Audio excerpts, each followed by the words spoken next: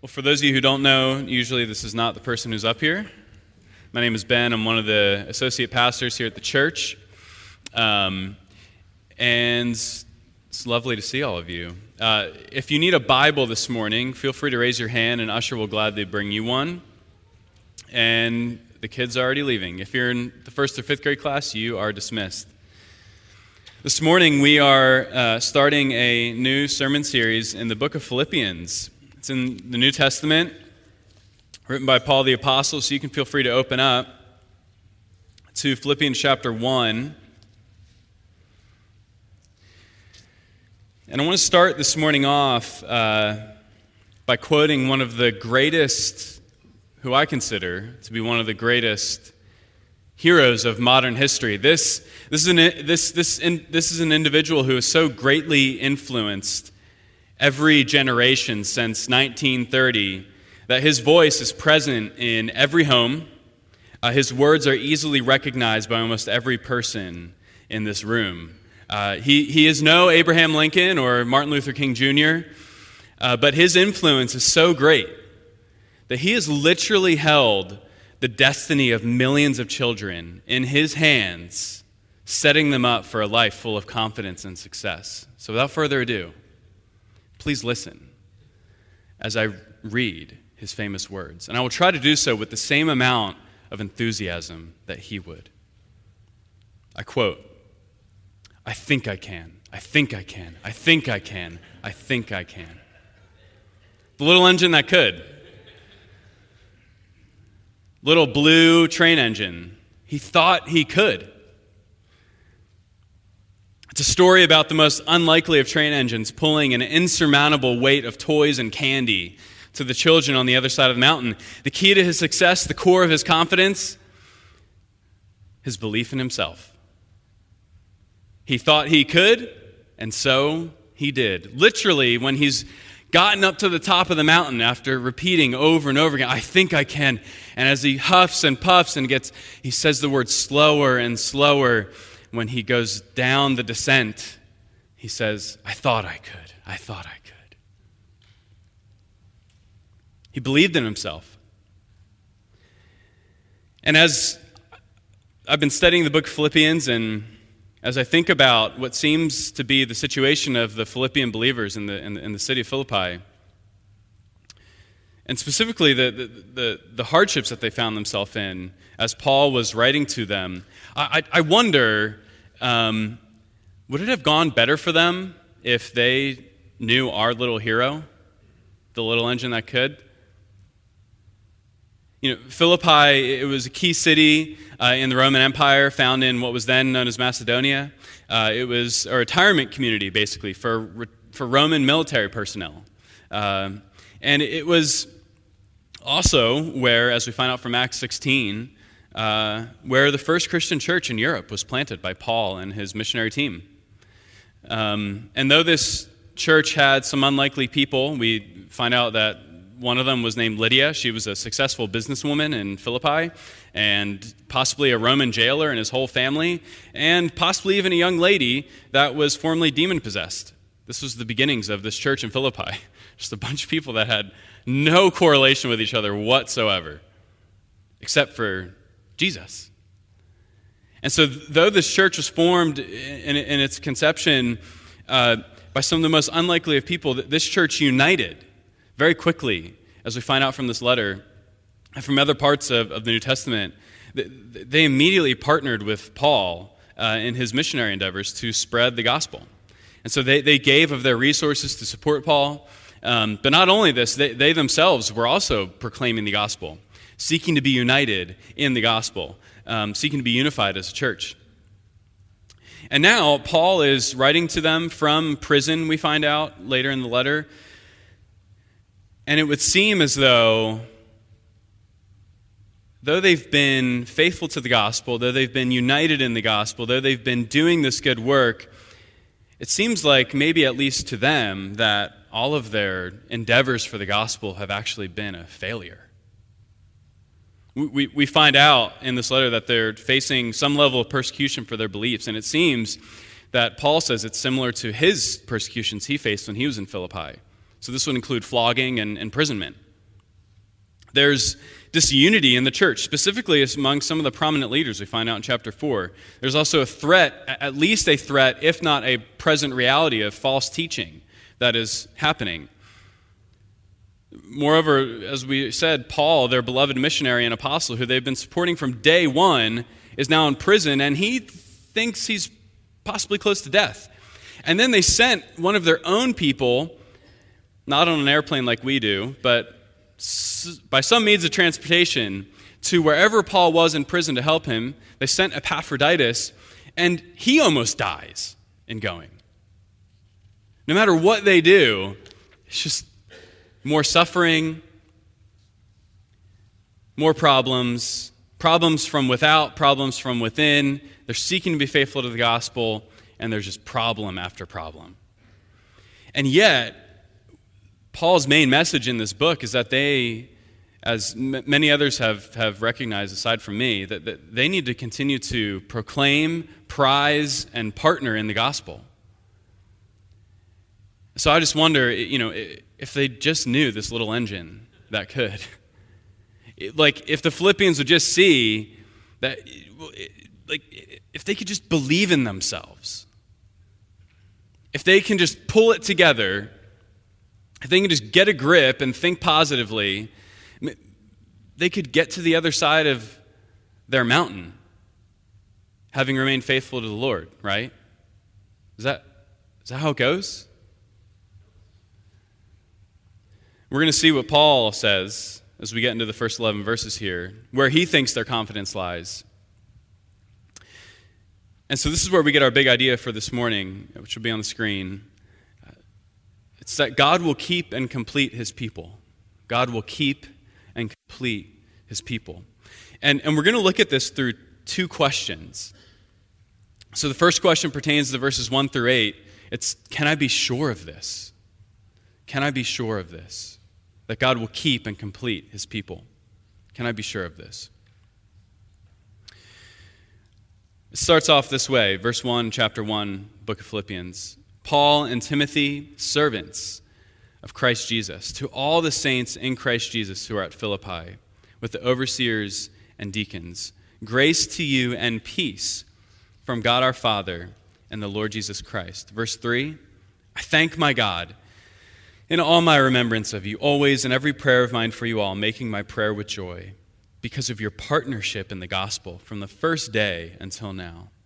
And I am sure of this, that he who began a good work in you will bring it to completion at the day of Jesus Christ. It is right for me to feel this way about you all, because I hold you in my heart, for you are all partakers with me of grace, both in my imprisonment and in the defense and confirmation of the gospel. For God is my witness, how I yearn for you all with the affection of Christ Jesus. We'll stop there. So after his initial greetings, where he introduces himself and Timothy as servants, which that'll be a theme throughout this letter, and he greets the Philippians and the leaders in their church, he moves into giving thanks for the Philippians. Paul does.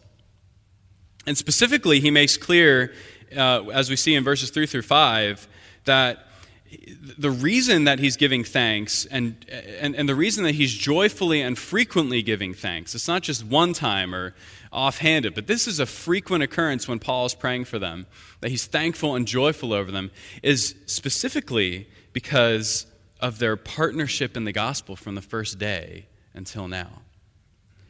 And this partnership, it consists of much of what I spoke of earlier. Their endeavors to share the gospel, to see the gospel go forth, whether it's giving to Paul or their own proclamation or their willingness to suffer in the midst of it or send one of their own to help Paul. Right? Their partnership in the gospel is this common commitment to seeing the gospel going out. In the words of the scholar D.A. Carson, he said, it's a self-sacrificing conformity to the gospel. So whether they're supporting gospel work, preaching the gospel, defending the gospel, suffering for the gospel, their partnership in the gospel defined the Philippian believers' life together as a church from the day of their formation until this very moment when Paul is writing to them.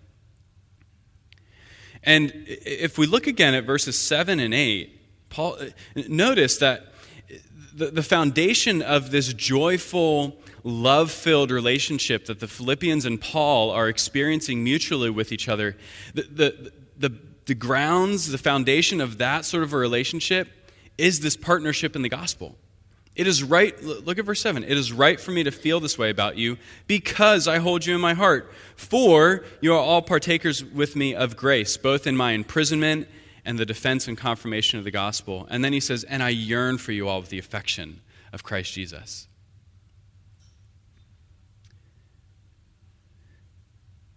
In other words, the Philippians and Paul, they were in the trenches for Jesus together, and this formed this strong brotherhood, this strong bond between them. And what's important for us to recognize and to realize is the fact that this partnership in the gospel and these rich, joy-filled relationships that come with it, they're not out of reach for us. I think sometimes we read these things in Scripture and go, well, that was for them then, and like Paul's an apostle, and like he actually like saw the risen Lord and all these things. This was not just for the New Testament era. This partnership in the gospel is nothing less than what we've committed to each other as members of this church. This is represented in our common commitment to proclaim the gospel as we gather every week. It's represented in our commitment to rejoice with those who are rejoicing, to mourn with those who mourn, to bear each other's burdens, to raise our children in the care and nurture and admonition of the Lord. It's in our commitment to send and support missionaries. It's our commitment to sit under the preaching of God's word each week and defend that practice. Say, this is important. It's the commitment to serve one another, as maybe you cook burgers with Sal Fernandez, or as you greet people at the door, or you sit with Ryan in the back and help run sound, or do slides so that we can all sing together. As you open up the membership directory and pray for one another and see each other's faces. This is called partnership in the gospel. And as we do this, there is a deep sense of Christian camaraderie that forms. So in a very real way, what we see happening here in the relationship between Paul and the Philippians is what happens among us as we partner in the gospel. And it would seem from the witness of the New Testament and from even what we're reading here that the biblical way for fostering deep fellowship with other believers is by having fellowship in the gospel, by partnering together in the gospel. And specifically in the context of a local church. So we see that there's this joy-filled relationship because they're in the trenches together for Jesus. And then Paul inserts verse 6, and you're like, how in the world does this partnership, this common commitment to seeing the gospel go out, Paul seeing what the Philippians have been doing, how does this connect to verse 6? Paul says, and I am sure of this, that he who began a good work in you will bring it to completion at the day of Jesus Christ. How does their partnership point to God's continued and sure work in their lives? It seems that it comes from this. Paul, I mean, imagine, it's been years of seeing them faithfully support him and faithfully represent Christ.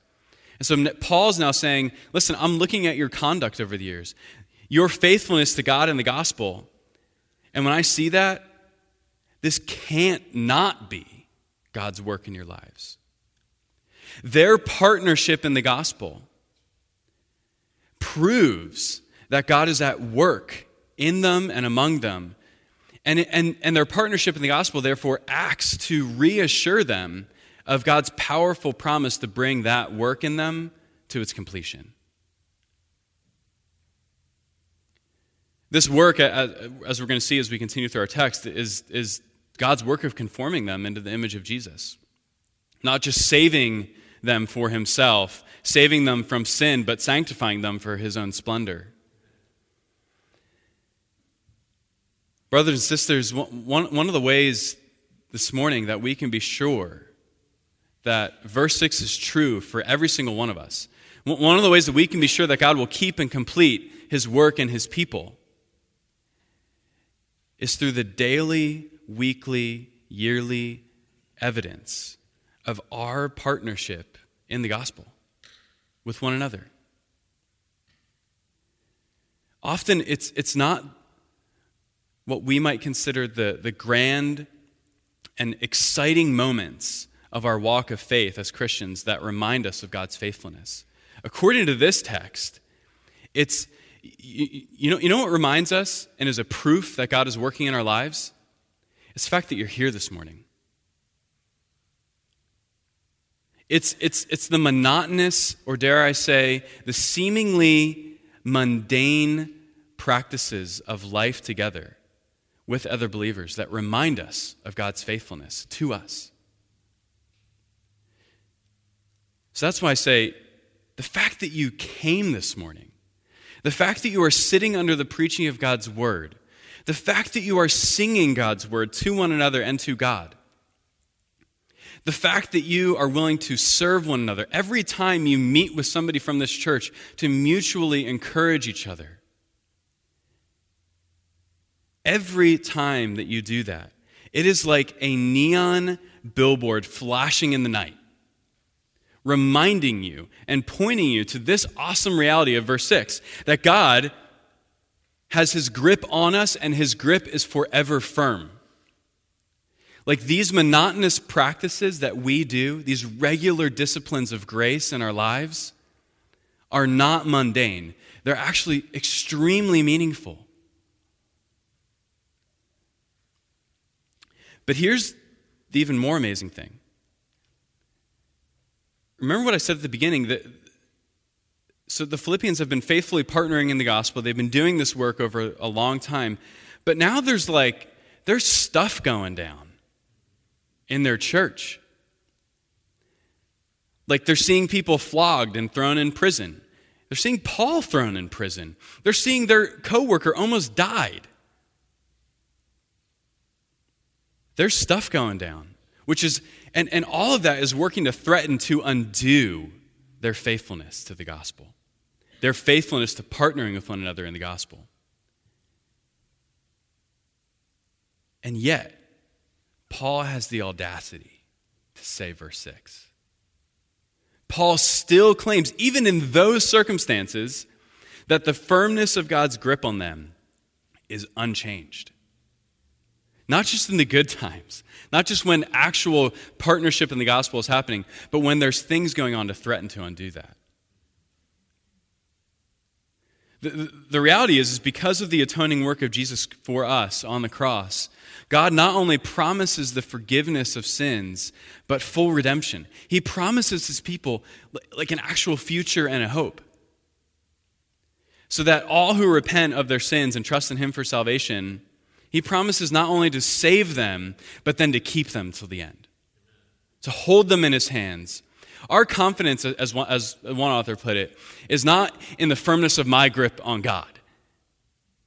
It's the firmness of his grip on me. So what that means for us today is that you can take any issue in your life as a Christian. Discouragement, your struggle against sin and temptation, whatever it might be. And this text tells us it will not and it cannot rip you from God's hand. And I think we saw this about a month ago. I think verse 6 was actually fleshed out for us a month ago. As many of us came to face death, minutes after our services, Ken Skaggs went to be with the Lord. There was a certain, for those of you who were here, and especially for Carol and the Spagnola family, there was a shock to that moment. It was unexpected in nature. There was sorrow, there was trauma. And yet, even in the midst of that, I remember, multiple people were spread out, some in the foyer, a lot of people outside, kids were on the playground. And I remember, maybe an hour and a half after it had happened, and Carol had been in here. I was out in the foyer. I think I was sitting next to Jonah, and they had the paramedics had announced time of death, and I remember Carol walking out through a veil of tears and grabbing a friend by the shoulders and saying, "It's okay. He's with Jesus," right? And in that moment, I was so relieved. My goodness, I was relieved I was a Christian. But it was an evidence, it was literally an evidence that God was keeping Carol, right? But not just Carol. God was keeping all of us. I mean, to see the way that our church responded to the aftershock of Ken's death, God was keeping us. I didn't see in anyone or any of the conversations that I had an existential crisis of faith that God is no longer good because of this experience. The theology in our hearts was keeping us by God's grace. God was keeping us.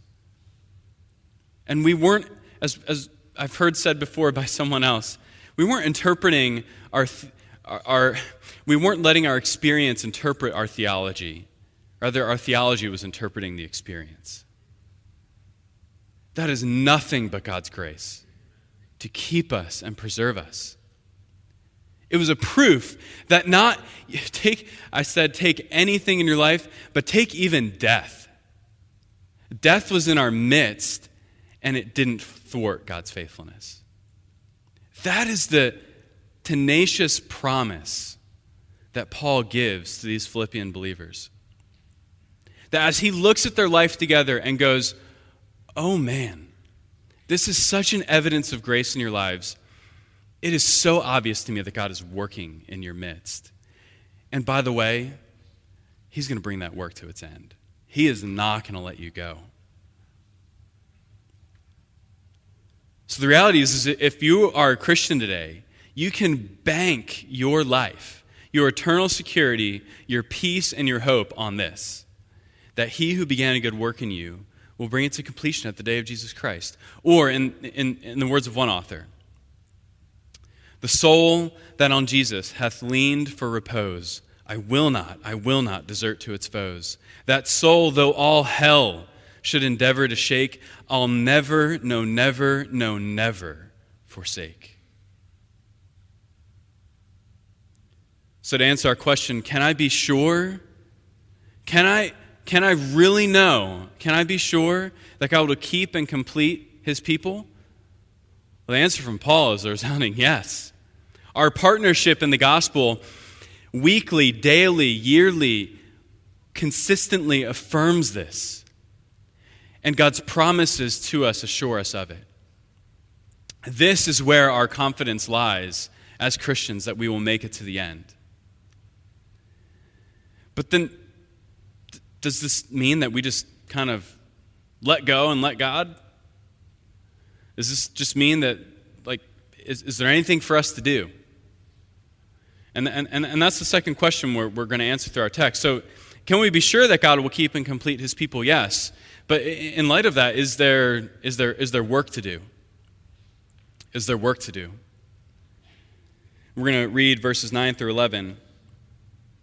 Paul continues, he says, "And it is my prayer that your love may abound more and more, with knowledge and all discernment, so that you may approve what is excellent, and so be pure and blameless for the day of Christ, filled with the fruit of righteousness that comes through Jesus Christ, to the glory and praise of God."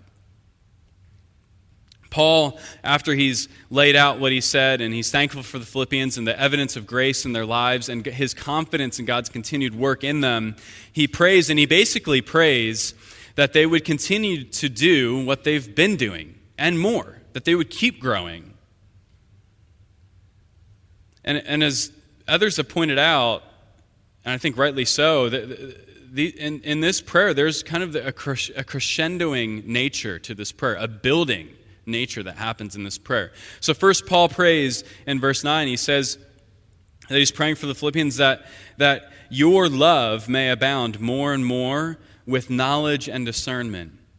In other words, Paul is asking God to so work in the Philippians believers' lives that their love for God and others would increase with regard to their knowledge of God, of His will and His word, and how to actually then live out that love for God and others in the context of daily life. That's discernment.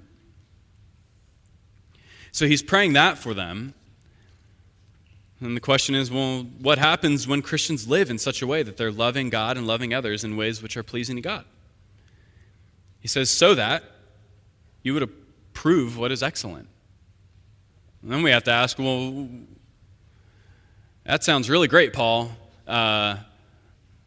Excellent's very vague. What do you mean? Enlighten me, please. He just says that we would approve what is excellent. We would approve what is good, what is the best. What is excellent has to at least be represented by the Philippians' partnership in the gospel, which is really a huge theme in this letter. Approving what is excellent is, I think, as we see through this letter, living in such a way so as to humbly sacrifice for others' spiritual well-being and live sacrificially for the progress of the gospel in the world. Well, the next question is, what's the net result of Christians approving what is excellent? Well, he continues and he says, so that you would be pure and blameless for the day of Christ, filled with the fruit of righteousness that comes through Jesus Christ, to the glory and praise of God. When Christians live this way, it points to their sanctification. They're being made more like Jesus, and it brings glory and praise to God. To summarize Paul's prayer, to say this another way, Paul is basically just praying that the Philippian believers would be like Jesus, who set aside his life for the sake of the gospel to bring glory to God. Look at chapter 2, verses 5 through 11. And this really is, in one sense, the center of the book from which Paul draws so many examples. This is one of the reasons the sermon series is named Following in the Footsteps of Jesus. Look at chapter 2, verse 5. Paul says this, have this mind among yourselves, which is yours in Christ Jesus, who, so now we're talking about Jesus, who, though he was in the form of God, did not count equality with God a thing to be grasped, but emptied himself by taking the form of a servant. Being born in the likeness of men, and being found in human form, he humbled himself by becoming obedient to the point of death, even death on a cross. Therefore, God has highly exalted him and bestowed on him the name that is above every name, so that at the name of Jesus every knee should bow in heaven and on earth and under the earth, and every tongue confess that Jesus Christ is Lord, to the glory of God the Father. Paul's praying that they would be like Jesus. And this work of becoming more like Jesus is the work talked about in verse 6. This goes all over. The work that God is surely going to complete in the Philippians and in us is the work of making us more like Christ in this way. And yet notice, so in verses 9 through 11 of chapter 1, which is what we're looking at right now, Paul is praying. He's asking God to do this.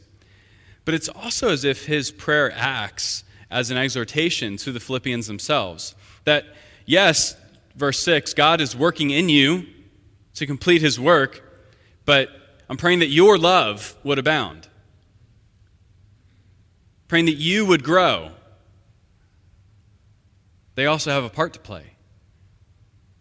We even see in verse 6, and here's the textual connection. In verse 6, it talks about God bringing this work to a completion at the day of Christ Jesus. And then down in verse 10, we see Paul praying for this work of growth to be like Jesus would happen in the Philippians' lives for the day of Christ.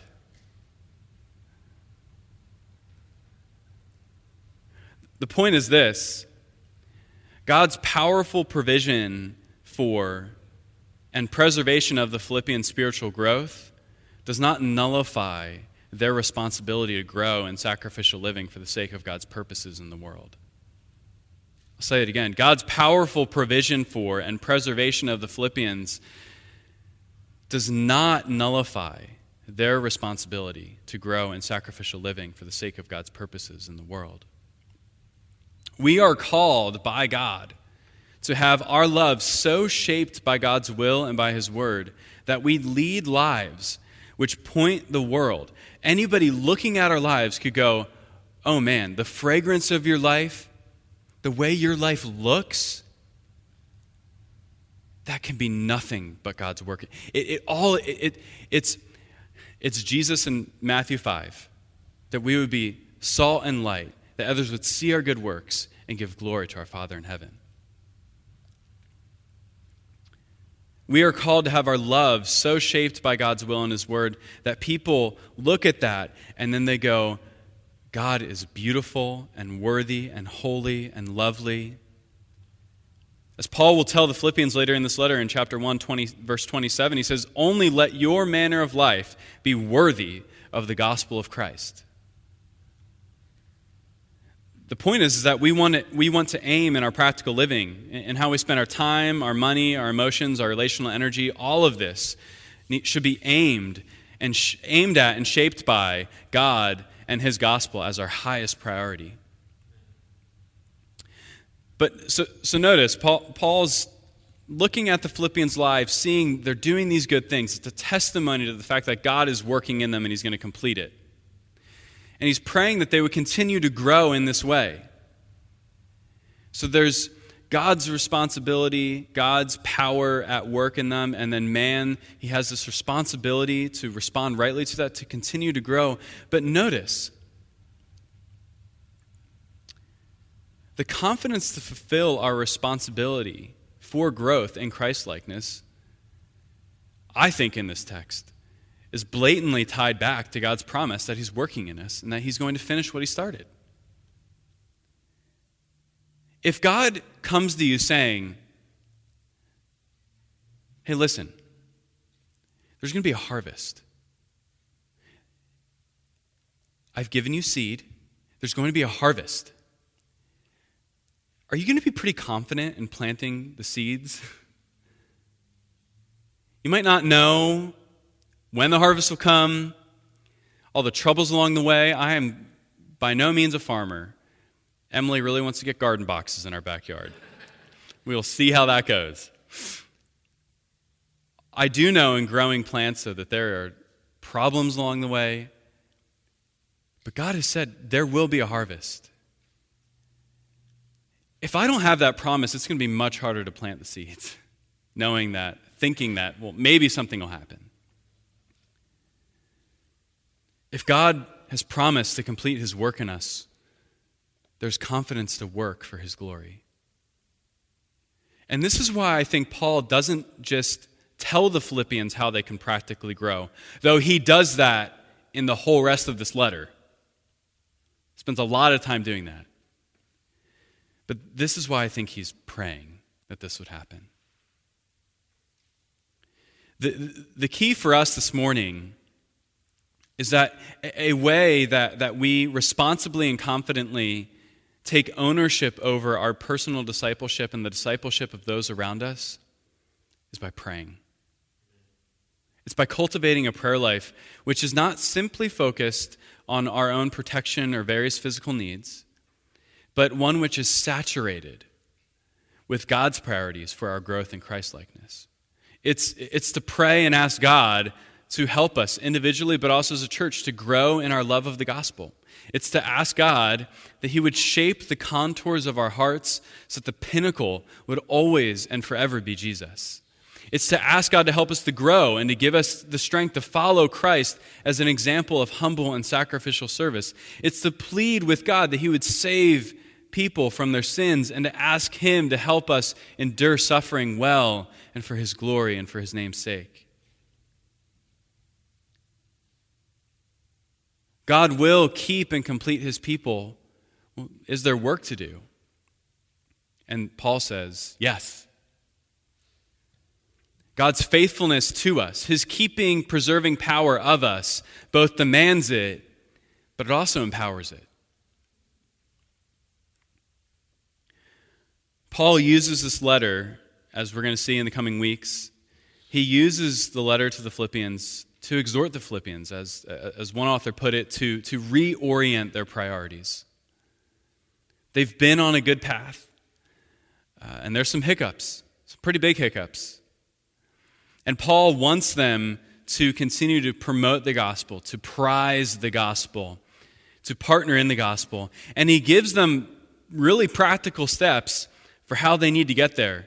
But his confidence, our confidence, for that growth, for the continued growth of our hearts and our lives and our congregation, that we would continue to promote and prize and partner in the gospel, our confidence lies in the fact that God will keep his people and complete his work in his people.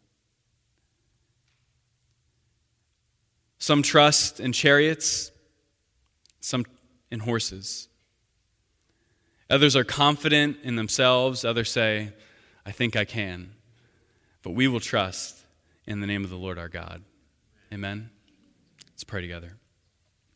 God, we thank you this morning. You are our confidence. You are our hope. We thank you that though you've called us to a lofty calling, following you, becoming more like Christ, we give you glory this morning for the fact that that is your work in us. The fact that we are even here this morning is an evidence of that. We praise you, we thank you, and we glorify your name. And we want to do that as we continue to sing now about your steadfastness and holding us close to you and not letting us go. Pray these things in your name for your glory. Amen. Let's stand together and sing.